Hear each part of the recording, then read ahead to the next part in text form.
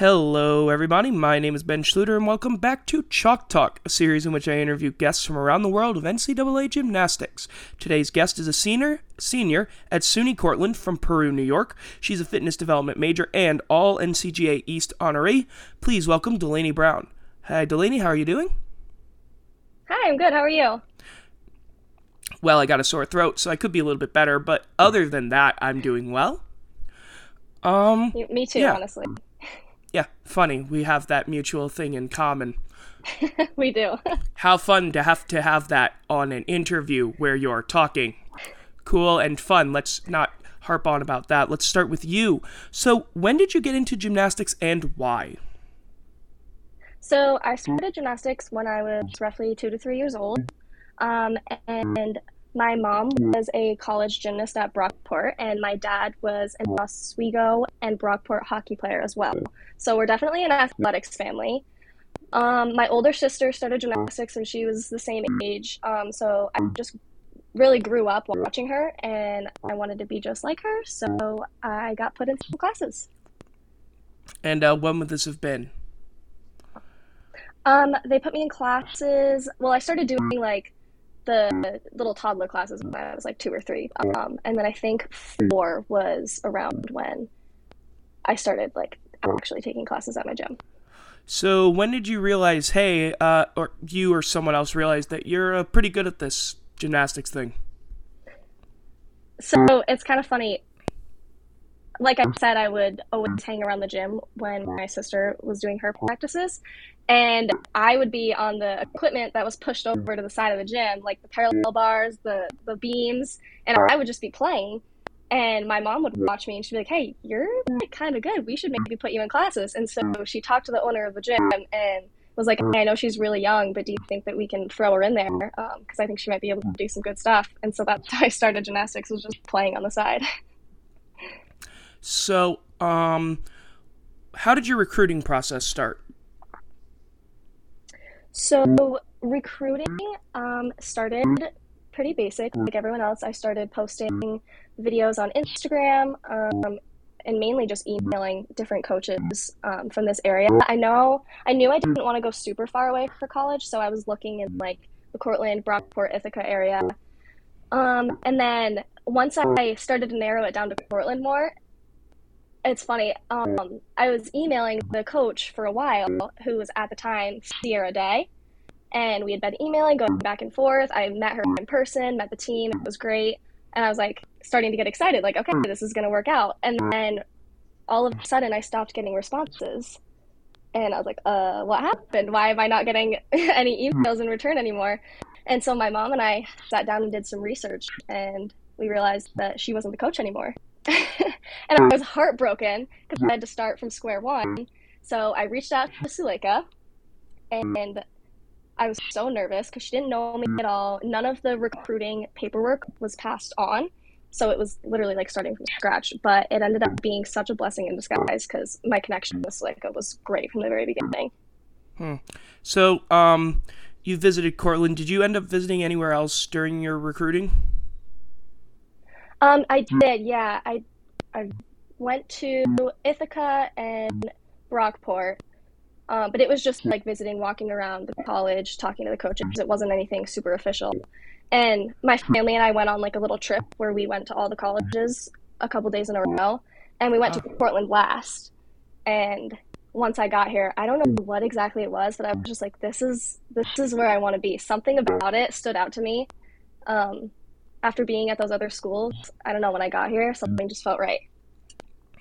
So before moving on to college, there's one thing I noticed on your bio. So your hometown is listed as Peru, New York, but you're listed as a state champion in Vermont? Yes. A lot of people are really confused about that. So when I started gymnastics as a very little kid, I was in my hometown. Everything was normal. But the only thing was that hometown gym was more of a recreational gym. And when I was 5 years old, my sister wanted to start doing gymnastics in Vermont because there's a lot more selection over there. There's bigger gyms, like bigger programs, which sounds ironic because Vermont is such a small state, but from where the part of New York that I'm in, it's a very small town, so there's really not much to choose from there. So I started going to Vermont when I was 5, and we did that for like 2 years. And then my sister decided she didn't want to do it anymore. It was too much to handle. So we went back to our hometown gym. And then when I got to the age where I started to like bump it up a notch and get serious about gymnastics, I realized that I wanted to do the same thing. And I stuck with it all throughout middle and high school. So for, I think total it was about 10 years, something close to that. I drove an hour and a half to practice, hour and a half back, and I had to take a ferry to get to the gym. I had to take a ferry across the lake. So a lot of people think that's pretty crazy. That's some commitment right there. It is. Yes. So, what is it like being a student at Cortland? So, being a student at Cortland is great. My major is on the smaller scale, so we don't have a ton of kids in my major. But we're in the general kinesiology department, and Cortland has really, really good resources for that. We have the Student Life Center, which is a relatively new building on campus, and it just has it's just amazing. It's so modern, and yeah, we have a lot of really cool technology that we get to work with, so it keeps it really exciting. So before getting into normalcy, your freshman year was anything but, because while most teams in the country competed, Cortland didn't. Yep. So what was that first year like? That first year was hard. I showed up not really knowing what to expect. Obviously, every time that you're a freshman coming in, you're super nervous. But I was hopeful that it would work out. And so I met with the coach.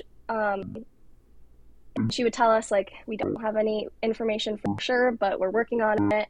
And things just kept getting pushed back further and further and further.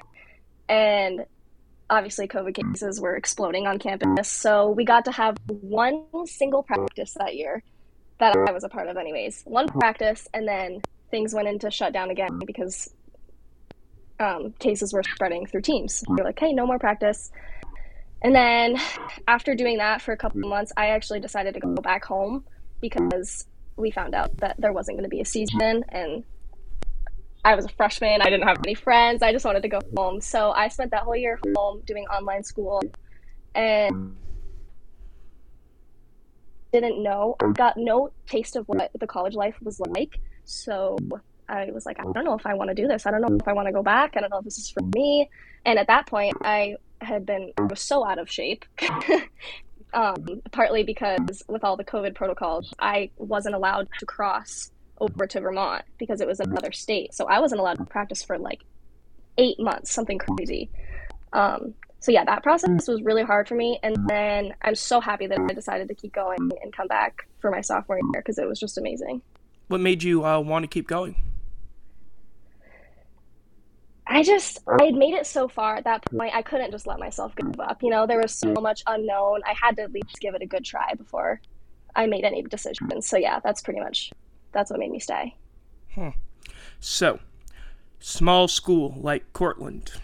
I am coming from having covered a larger school. A lot of people are fans of a larger school. They're used to school with a lot of resources compared to a smaller D3 school. So what are some things that y'all do that might surprise a fan of a larger school? Yeah, so I want to start by saying that we're treated amazing here at Cortland. I think for a D3 program, we have a lot of really good resources. We have a brand new training room. We have new clean equipment. We have great social media coverage. But there is one thing that comes to mind when thinking about this is I don't think the D1 girls have to set up their own equipment the night before a meet. That's one thing that we have to do that's really tough sometimes. We usually get other teams to come in and help us, but I don't know, there's just no staff for it, and it's up to us to set up our entire gym the night before. So how does that even work? What's the process of setting up the gym the night before? So some of the gym comes straight from some of our equipment comes straight from the practice gym, but there's also equipment that's in storage. So we have to take out the equipment from storage or the gym and drag it across the hallway and then completely set it up. Like we place I don't know if you know how spring floors are set up, but it's not an easy process. No. There's like 5 layers underneath that carpet. Yeah. I was going to ask, where is lot. that practice facility in relation to where y'all compete? It is close. It's like in our sports center, it's like right across the hallway. So we don't have to move it far. So what do y'all have in that training center?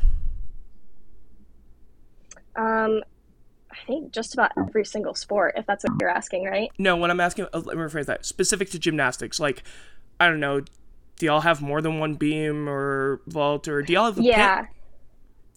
We do, yeah. So space-wise, it's not the biggest practice gym, but I'm so happy there. We have 3 beams to practice on, 2 bar sets. We have a pit to vault in, and we do only have 1 vault, but we can switch it out between a vault and a rod floor, so we can also tumble into the pit.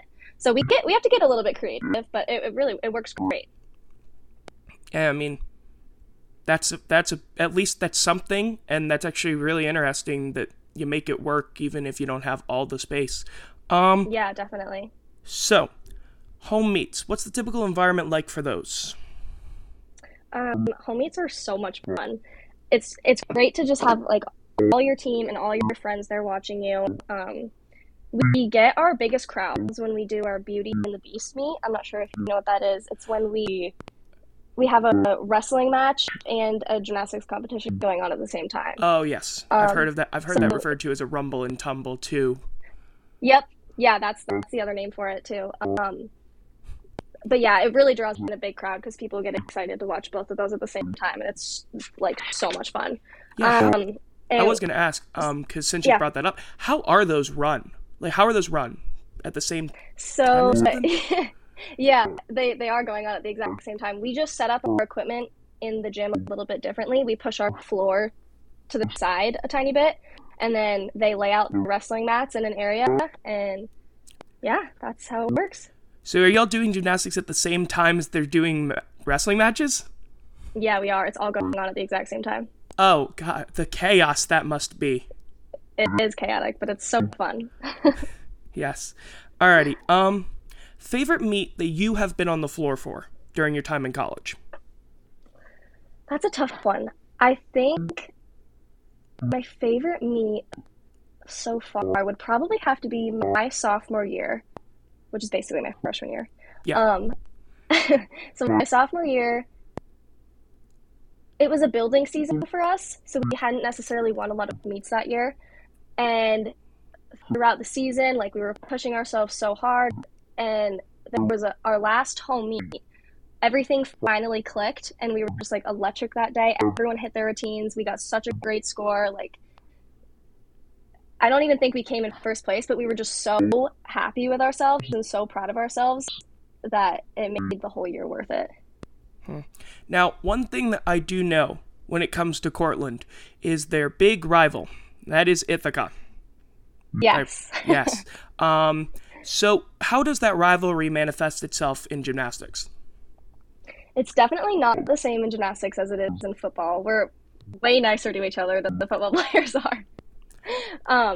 Yeah, I wouldn't say there's any tension. Like, all the girls are super nice to each other, but we do have to keep in mind that the schools are paying attention to who wins those meets. So there's a little bit of added pressure on those.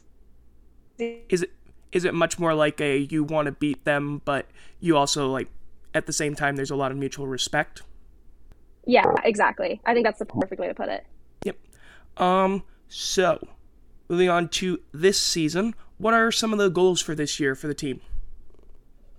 So, our team goals, well, to start, our team is almost doubled in size, which is crazy. Our freshman class is huge this year. So, because we have that extra depth, I really think it's going to help us as a team. And I think what we want the most is for people to go to a meet and be like, wow, Cortland is in it this year. Because the last few years have been kind of growing years, and I really think that we're at our top right now. And I think with our bigger numbers and the drive that our team has, we're going to be top contenders this year. So I think that's our main goal. And then what about you personally? Some goals for you?